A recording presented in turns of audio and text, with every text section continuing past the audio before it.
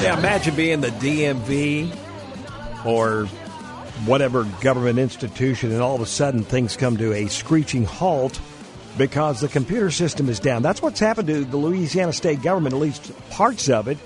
Ransomware attack. Jim Ryan, what are the details? Good morning to you from ABC News. Hey, Tony. Yeah, this is one that has affected state government. Earlier this year, a couple of school districts in Louisiana were struck by ransomware. This time, it was a spear phishing email that was sent to a state employee on Sunday.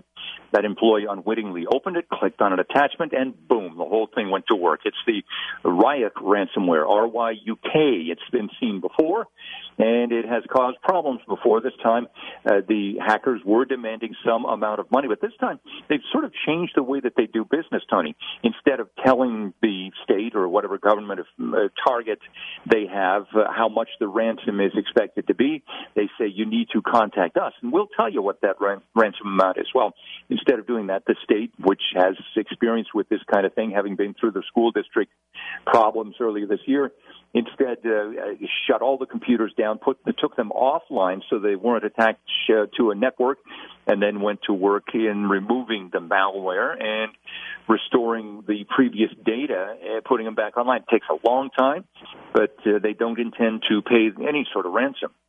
So you have this vast system, or I should say probably different systems, depending on whether it's education or whatever government grouping.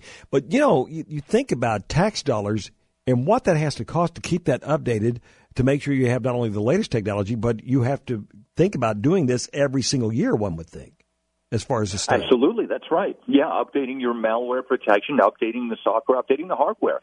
So it's become a major financial consideration. You're right.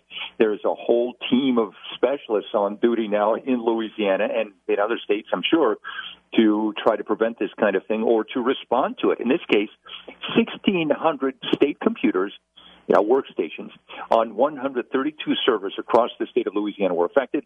These IT specialists are having to go out to each individual workstation, all 1,600, and to do this restoration work on them. So you can see how several days it's going to take to get this done. So people trying to get their driver's license, trying to get their car registrations, just doesn't work right now, Tony. Wow. And when do you think it's going to be back online?